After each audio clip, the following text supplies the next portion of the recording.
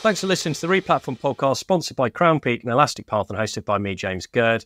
Warm welcome if it's your first time. We put a lot of time and effort into creating this content. Help us keep the podcast completely free for everybody and get access to amazing guests and interesting content. Refer us to people in your network, let them know the podcast exists. You can boost our posts on social media. We mainly post on LinkedIn. The best thing you do to help is give us our show a rating wherever you are listening or watching. So let me set up our latest episode. We are talking about our Elastic Path's new product strategy and market positioning. So one of the key things we love to do on this podcast is keep track of where all the big vendors are going, what's changing, their go-to-market strategies, product releases, etc. It's a really interesting episode again today. We'll look at what the role of a modern e-com platform is under the hood of Elastic Path's new product strategy, and then looking at some of the product roadmap areas. And really happy today to welcome Brian House to the podcast. He's the Chief Experience Officer. How are you doing, Brian? I'm doing great. Great to be here, James. Yeah, look, thanks for joining us from rainy Boston. It's a rare occasion when I get to gloat over the weather in London. So before we get into the questions about Elastic Path and the product piece, do you want to give people a bit of a flavour for who you are, your role, and how you would describe Elastic Path to somebody who's coming across it for the first time? Sure. Yeah, no, happy to. So my title is a unique one. I'm Chief Experience Officer. So essentially, I own all of the touch points with customers after they initially sign on with Elastic Path. So that means I own product management, user experience.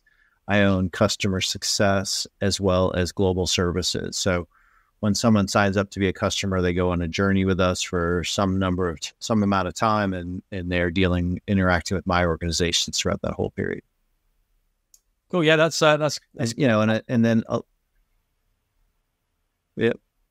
then Elastic Path is really, we're a composable commerce platform. We give commerce leaders complete freedom to design, orchestrate, and manage their initiative-specific best for me commerce solutions. And so really what makes us interesting is we allow commerce teams to innovate on their own terms. And we'll talk a little bit more about what that means today. Fantastic. Yeah. And it's part of what we want to do today is to get the perspective of Elastic Path and where they're seeing the market going. Because I think that's really interesting for people listening is how do the big tech companies perceive the market and therefore how is that influencing product strategy? So let's start with that. That thing's a good starting point is how are you and how does Elastic Path see the e-commerce platform needs of merchants and how it's evolving? Like what are the pain points that you are seeing with e-commerce stacks that you're obviously now trying to solve?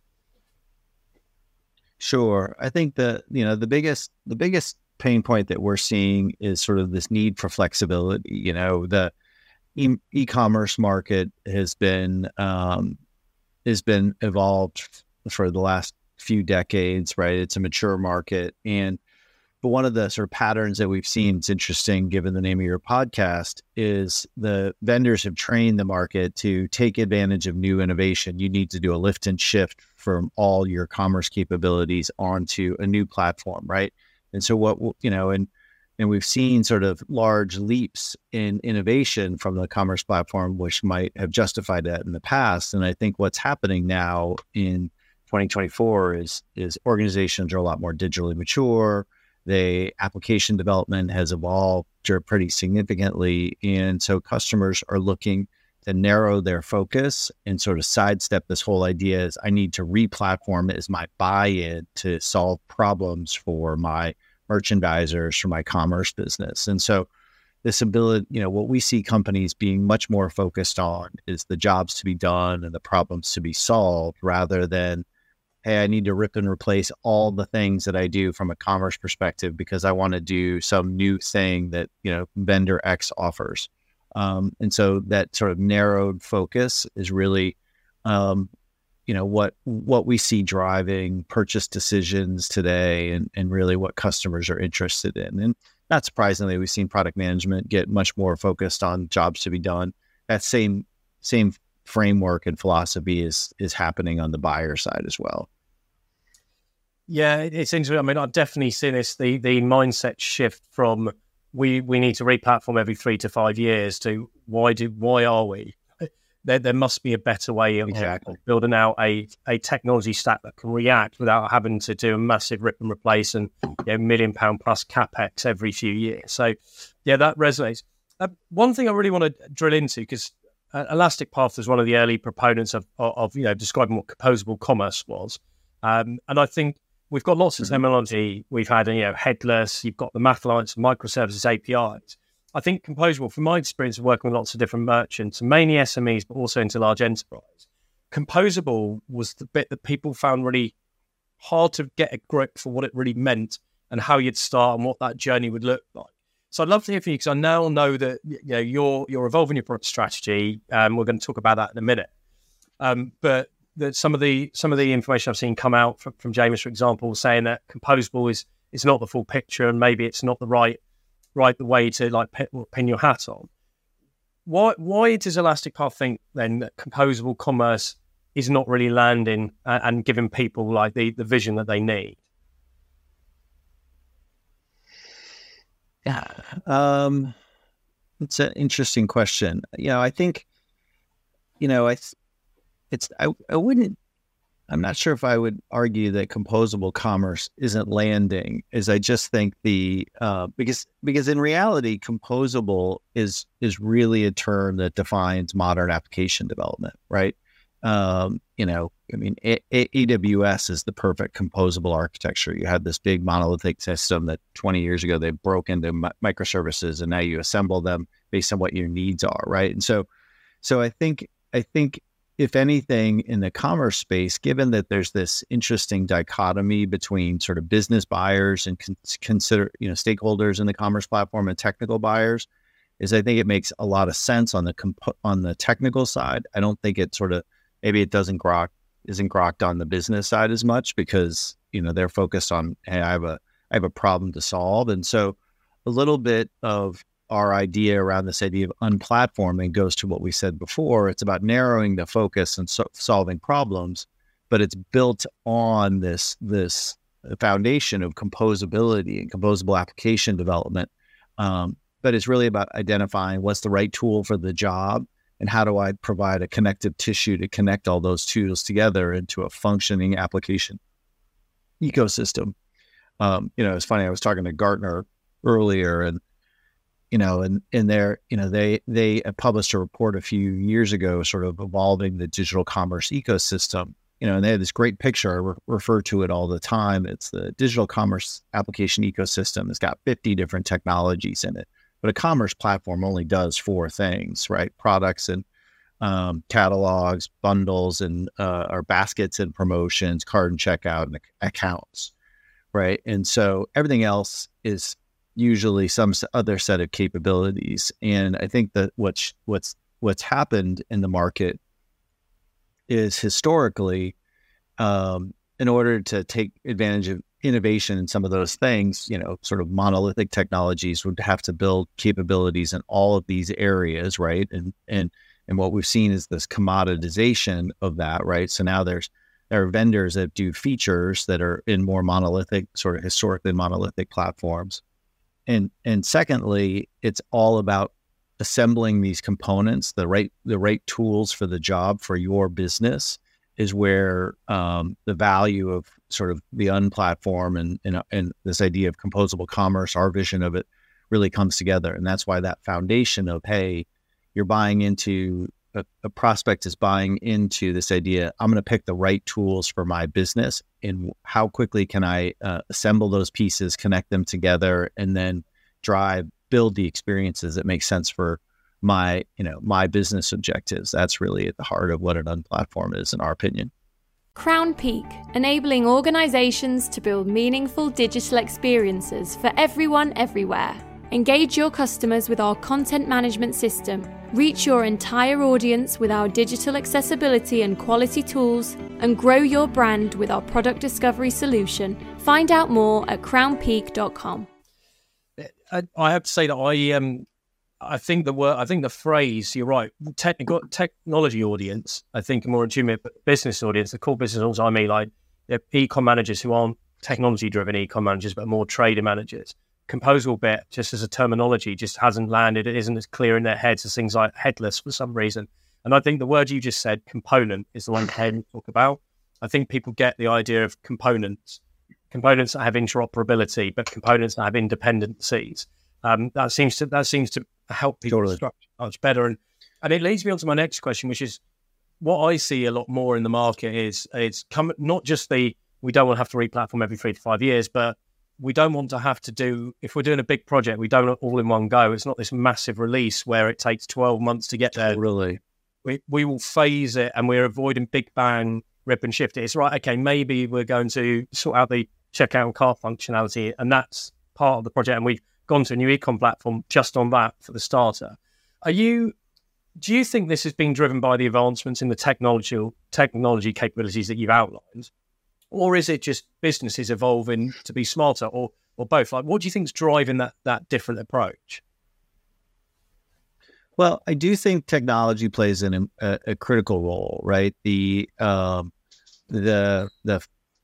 technical underpinnings to enable you to do sort of what's often referred to as a strangler pattern or a phased approach to an implementation didn't exist 10, 15 years ago, right? We all worked with those platforms, and you couldn't break them down. And what we see is sort of the legacy monolithic platforms are now trying to make their products more composable because people have sort of force fit new search engines to it, or new front ends on it, or, new merchandising capabilities into that, because the standard out of the box ones didn't meet their needs.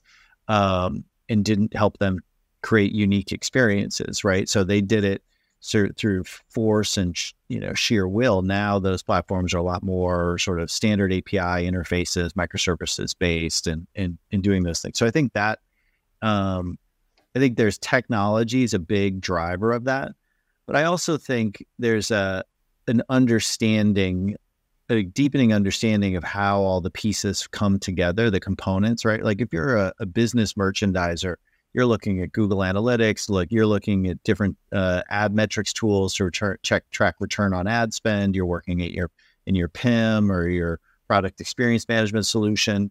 You're working in 5 or 6 different technologies to do your day-to-day job, which is, sort of revenue merchandising, increase order value, move inventory, right? But you probably wouldn't think of that as a composable day-to-day life, right? But in effect, that's the same thing, right? And it's just, composable gets wound up in so much sort of technical jargon, and I'm guilty of that as much as anyone, because that's, as I said, it's such a core philosophy of application development. I'm a big believer in sort of the Jeff Lawson school of build or die, right? It's not build or buy anymore, right? And so that at the heart of that is the interoperability layer between all of these applications that enables you to build sort of composable architecture. So I think it's just, I think it's more, composable is a term you would use as a developer or a technical buyer.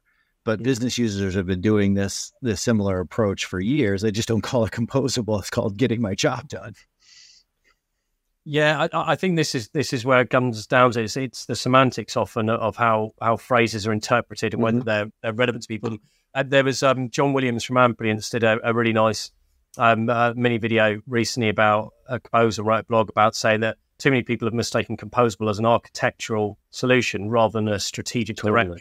I think that's a really nice positioning. But yeah. So let's come on to it, because you're, Elastic Paths, you just announced your new product strategy, and we'll come into what that really means in a minute. But Unplatform is a terminology you're using. So I'm going to do my devil's advocate here as a consultant, which sounds like another marketing buzzword that's being chucked into the marketplace. But I get the principle behind it. That makes perfect sense. And I guess terminology is needed to pin things together. But can you just for people listening, what does Elastic Path really mean by this in terms of systems architecture? Is it anything fundamentally different to how you've built your platform previously? Or is this more trying to align with operationally how e-commerce teams are thinking and behaving? I think there's a couple of things here. I mean, what we've done is we've taken a number of services, right? This is the beauty of sort of a microservice-based architecture. We've made them independently consumable. So there's definitely some systems architecture components to it, so you don't have to use all the things to unlock the capabilities of PXM or EP payments or what have you, right? It's not all binary decision, if you will. But I think so much of this is really about really goes to this idea of what are the problems to be solved, right? So this is around the day-to-day lives of e-commerce teams, of where are their challenges, and how do we help them address problems. And so I think that falls more into the operational implications of this for teams. Look, I think what's nice about a term like Unplatform is it provides a unique rallying cry that is identifiable, and it gives our customers the ability to talk a little bit about how what their approach is, right? Because we certainly understand we sell software to companies, and then our champions have to go sell that internally, right? And so a little bit is creating a lingua franca for them to talk about what it is that they're trying to achieve and how they're going to address their unique business challenges. So I think the answer sits in between the two of them. So certainly, the tech piece, which allows these services to be consumed independently, is an important piece of it, but it really goes beyond, how the mechanics of how you connect all these and to create this connective tissue, if you will, in terms of how all these pieces come together within an organization. We were talking to a customer a few months ago, and it sort of nailed it for me, which was they showed their sort of current architecture, and there was 25 boxes on it. And across those 25 boxes, there were 19 different technologies. And their commerce platform was sort of a legacy commerce platform, one that, a vendor like us would refer to as monolithic, and it was in like 10 of the boxes. So part of me is like, all application development is sort of composable by nature, because every organization's there's no single technology for commerce. But B, it also highlighted the risk associated with, swapping out the commerce platform, right? You're taking out making changes to half of those boxes. If you're a risk, concerned decision maker, you're like, why do I want to solve all of those problems? I just want to take out 2 or 3 of those, or I have a problem in box A, merchandising or bundling or what have you. How do I solve that problem, right? And earn the right to take out more boxes in there. And I think that's at the heart of what the sort of Unplatform is it provides the mechanics by which you do that. Elastic Path is on a mission to break through the barriers that prevent commerce leaders from delivering extraordinary shopping experiences. Both business and tech teams are able to innovate on their own terms, fully embrace composability, and in turn, never compromise on what's possible. Learn more at www.elasticpath.com. And you've mentioned connective tissue a few times in terms of like phrasing for describing the interconnectivity. Let's explore that in terms of what that really means. Like, is this the same is this basically open APIs and microservices, or is there something fundamentally different in terms of what you mean from an architectural point of view? I think we are referring to APIs and microservices. One of the things that we've built, and it's at the heart of our solution, is a product we call Composer, or service we call Composer, and really what that is it's a commerce informed iPaaS, integration platform as a service. So it's taking advantage of the APIs and microservices, but it's simplifying the whole process for connecting all these components. And so that's, I think one of the things that we see is, when we go to large events or talk to analysts or whatever, composability is an important story that everyone's interested in, but it introduces a level of complexity that many organizations that certainly aren't as digitally mature is sort of the highest organizations get concerned about. And so really what this connective tissue that we offer through our Composer service is about simplifying the process of connecting all of these pieces. And so that's what we refer to as connective tissue. Lots of platforms have APIs. It's the process for actually making that connecting all those pieces that make sense. So as an example, a tangible example is Composer provides all of the underlying infrastructure from the cloud ops, DevOps perspective to manage those connections, right? So if you were, your choices as a commerce application developer are, I'd have to, create the integration, spin it up on a Lambda somewhere, run it as a serverless function, maintain the connectivity and track both the APIs on either side of it. So if there's any changes to the APIs, I have to upgrade my integration. I have to scale that integration from a serverless function perspective based on demand. And now I'm in the business of managing all of that over time, right? And I don't have one integrations. Like I said, that we talked to a company that had 19 integrations in their commerce stack, right? So that's suddenly a lot of infrastructure to manage. It's not in your core competency. That's just to turn on your commerce application. So Composer enables you to offload all of that to us, right? So we manage the infrastructure that runs those connections. We give you parameters to tweak how much data runs through that at a given time, to focus on sort of performance, functionality, trade-offs, what have you. But we make that's what we talk about when we're talking about the connective tissue, is providing all of that as a service. So that way we take the integration burden off of the customer, right? Because what's happened over the evolution of commerce and these first few waves of it was, in a monolithic system, all that integration burden lived with the vendor. The vendor just did it on their own. Now in sort of this wave of sort of composable architectures, all of that shifts over to the customer. So we're taking that back and solving that problem in a different way by providing a cloud infrastructure for all that integration work. Okay, yeah, that makes perfect sense from that dev and web ops layer point of view, which I guess it's all about simplifying and speeding up projects. And similar to, I would say then, platforms that are truly headless, who have given people almost like a front end framework for building out a headless store without having to build everything custom from scratch, from the ground up.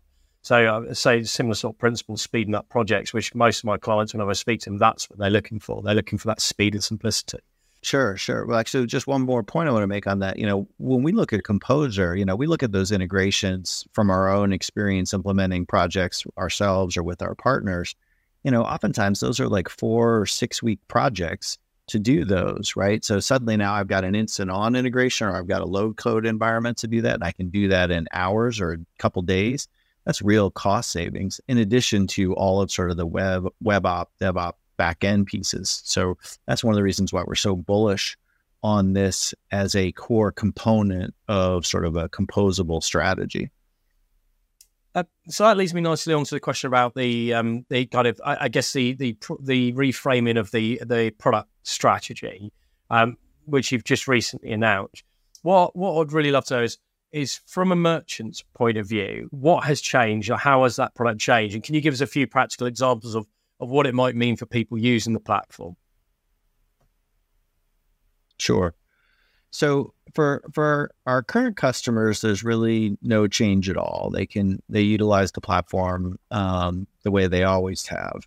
I think for organizations that are considering Elastic Path, what it does is twofold, as we've been talking about. One is it narrows the decision criteria, so it saves them from a replatform, right? So they don't have to create their 300-line RFP and go through a procurement process and all of that. They can get started much quicker because they can focus on a narrow set of problems. And they can, I think the more important piece, right, whenever you're doing new technology is how quickly do I realize value from this? How quickly can this impact my business? And so, I think the biggest thing that I'm excited about, knowing, given that I own customer success and global services, is I'm trying to accelerate that time to value realization, because I know the faster that our customers start to see value on a day-to-day basis and impact on their business, the more likelihood that we can earn the right to then start to talk about other strategic initiatives, other problems to solve. And this goes back to, as we were talking, the phased approach to implementation. I don't think there's any surprise here, but it's about de-risking the whole process of adopting a new commerce platform, and how do I accelerate time to value? In periods of economic uncertainty, one of the things we've seen is initiatives and appetite for initiatives has gotten a lot smaller in our customer base. And so the question is, how do you align your product strategy to the sort of reforecast appetites, if you will? So that's probably been the biggest change. Plus, from a branding perspective, it feels so much fresher and newer. And so the reaction of that has been very positive too. So which has been great. Cool. And I know we talked a bit about Composer. So the other part, Mm-hmm. the part of the product I'd really like to drill into a bit is CX Studio. So a lot of businesses I work with will fall into, or business will generally fall into two camps. One where they are looking for content management capabilities and content orchestration out of a platform rather than having to get a separate CMS, and others who come in with what I've got a third-party CMS, a headless CMS, and actually I just need a platform that can connect it. So I'd love you to break down the CX Studio offer in terms of what model does it work with? Is this a native CMS, page builder, visual editor, or is it about the ability to connect CMSs into Elastic Path through like that connective tissue you talked about? Sure. So CX Studio is a front end as a service. So I wouldn't call it a CMS. My background's in the CMS space. I worked at a company, Acquia, that was a enterprise vendor for the open source Drupal CMS. So CX Studio is not intending to compete with Drupal or Adobe Experience Manager or anything like that. It's a CMS or Contentful or any of the others. But it's really about that front end service. So it's so what it's nice is it can integrate with the CMS. It provides sort of visual editing capabilities for and page building capabilities, and it's really about that sort of rapid cycle front end development. One of the things that I saw years ago at Acquia was so many of my customers had much more investment in their front end development teams, because part of what they were trying to create on their experiences, their customers touch and saw, was moving at a pace much faster than the CMS, technologies themselves. And so they invested in front end development because that's where they could innovate and move quickly to create differentiated experiences. And so, we look at front end as a service, and CX Studio is a similar pace to accelerate that pace of innovation to help drive business objectives.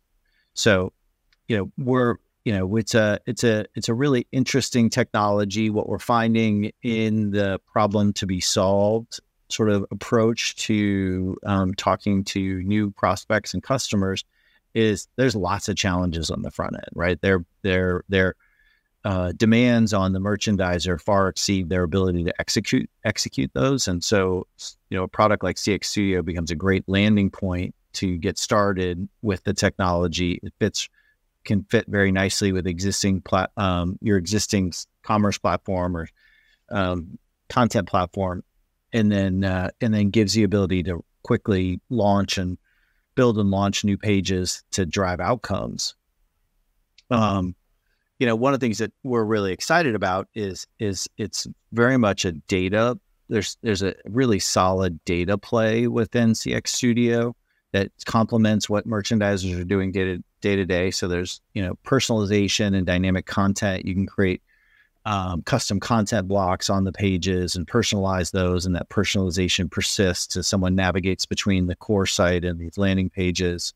We provide a bunch of analytics and integrate with CDPs like Klaviyo and a bunch of analytics pieces. So you get aggregated analytics across all of those tools, and we allow you to run multiple tests at the same time. on the same page. So, really giving merchandisers a lot of flexibility to how do they optimize for conversions on those pages. But so there's a whole bunch here with CX Studio, but I think the biggest piece is that it really does sort of deliver on the promise of Unplatform, in that it's designed to solve a specific set of problems for a specific persona. It makes it easy for them to realize value around those problems very quickly, deliver results, and then sort of, and obviously build a relationship with Elastic Path over time. So if I understand that correctly, then, so it's commerce engine agnostic. So you can use CX Studio for the front end, but you could be on a different shopping cart. You don't have to be using Elastic Path's commerce engine.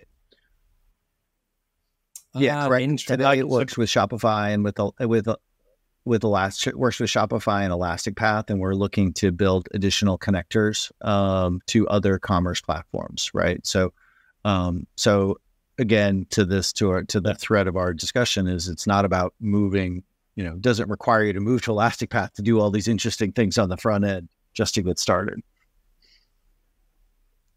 Yeah, it's nice, and I've seen that approach in some other larger technology companies, where the modularization of those components means that customers who might be looking for a long-term migration to a bigger stack can go with a simpler approach up front, which is, I'm not moving my legacy e-commerce because that is a really complex isolate and retire project. It will take years, but actually I can move to more like nimble and agile front end as phase one.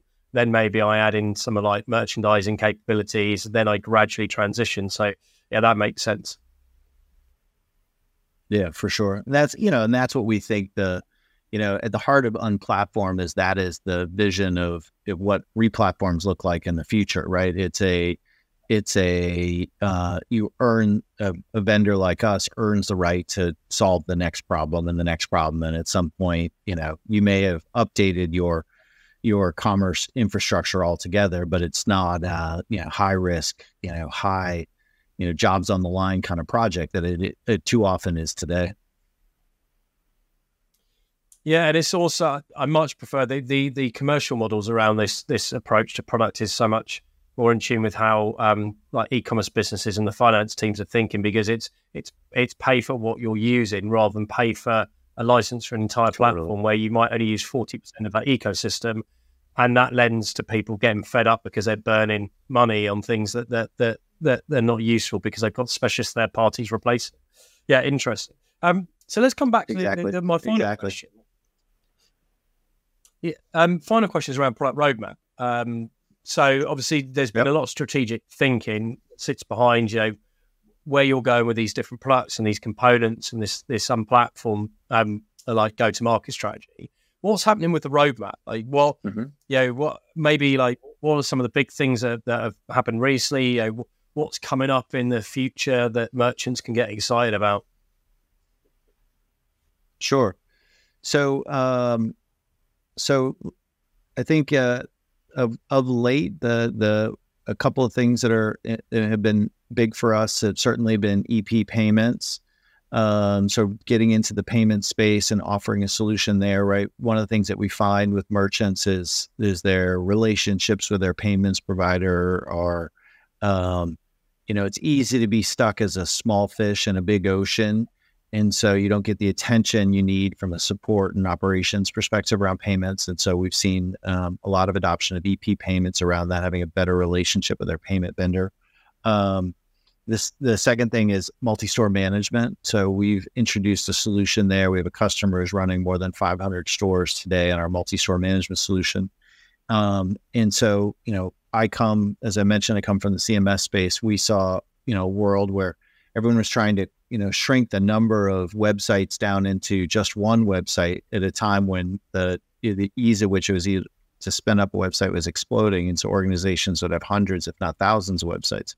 We think a similar thing's going to happen in commerce, right? And so there's a common infrastructure with that, but there's lots of reasons to spin up stores, whether they're pop-up events or for your network of dealers or franchisees or what have you. And so we've created a multi-store management solution that's built on the underpinnings of our product experience manager. So products and catalogs sit at the heart of that, which we think is a better approach to addressing the multi-store management problem.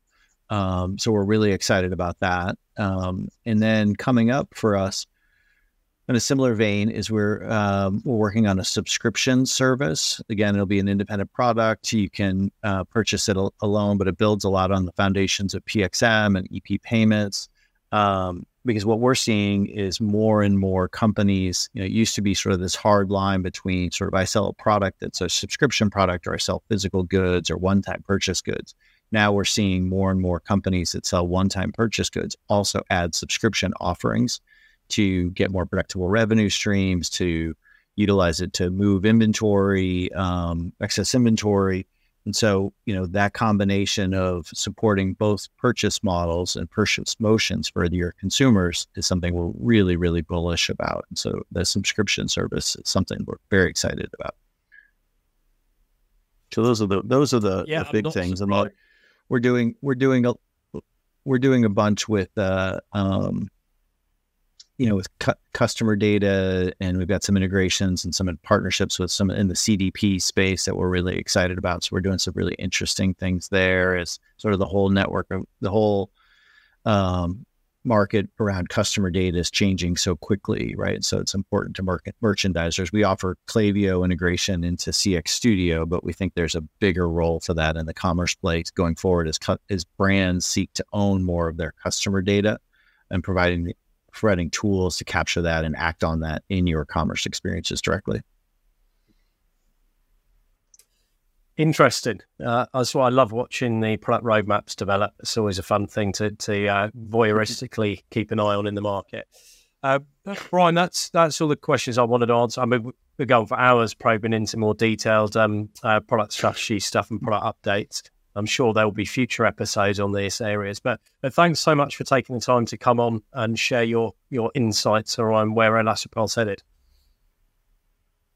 Great, James. Really appreciate the opportunity to speak to you today. Thank you. Cool, and thanks everyone for listening. Keep your ear open for our next episode. We drop one every week, and don't forget to give us that rating wherever you're listening or watching before you go. Thanks everybody. Until next week, take care.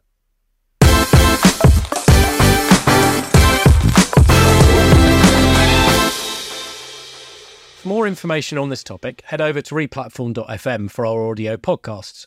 To discuss a project, or if you'd like to chat about any of the topics covered in this episode in more detail, please reach out to myself, James Gurd, or my co-host, Paul Rogers, via LinkedIn and Twitter. Thanks again for listening, and keep your ears peeled for the next episode.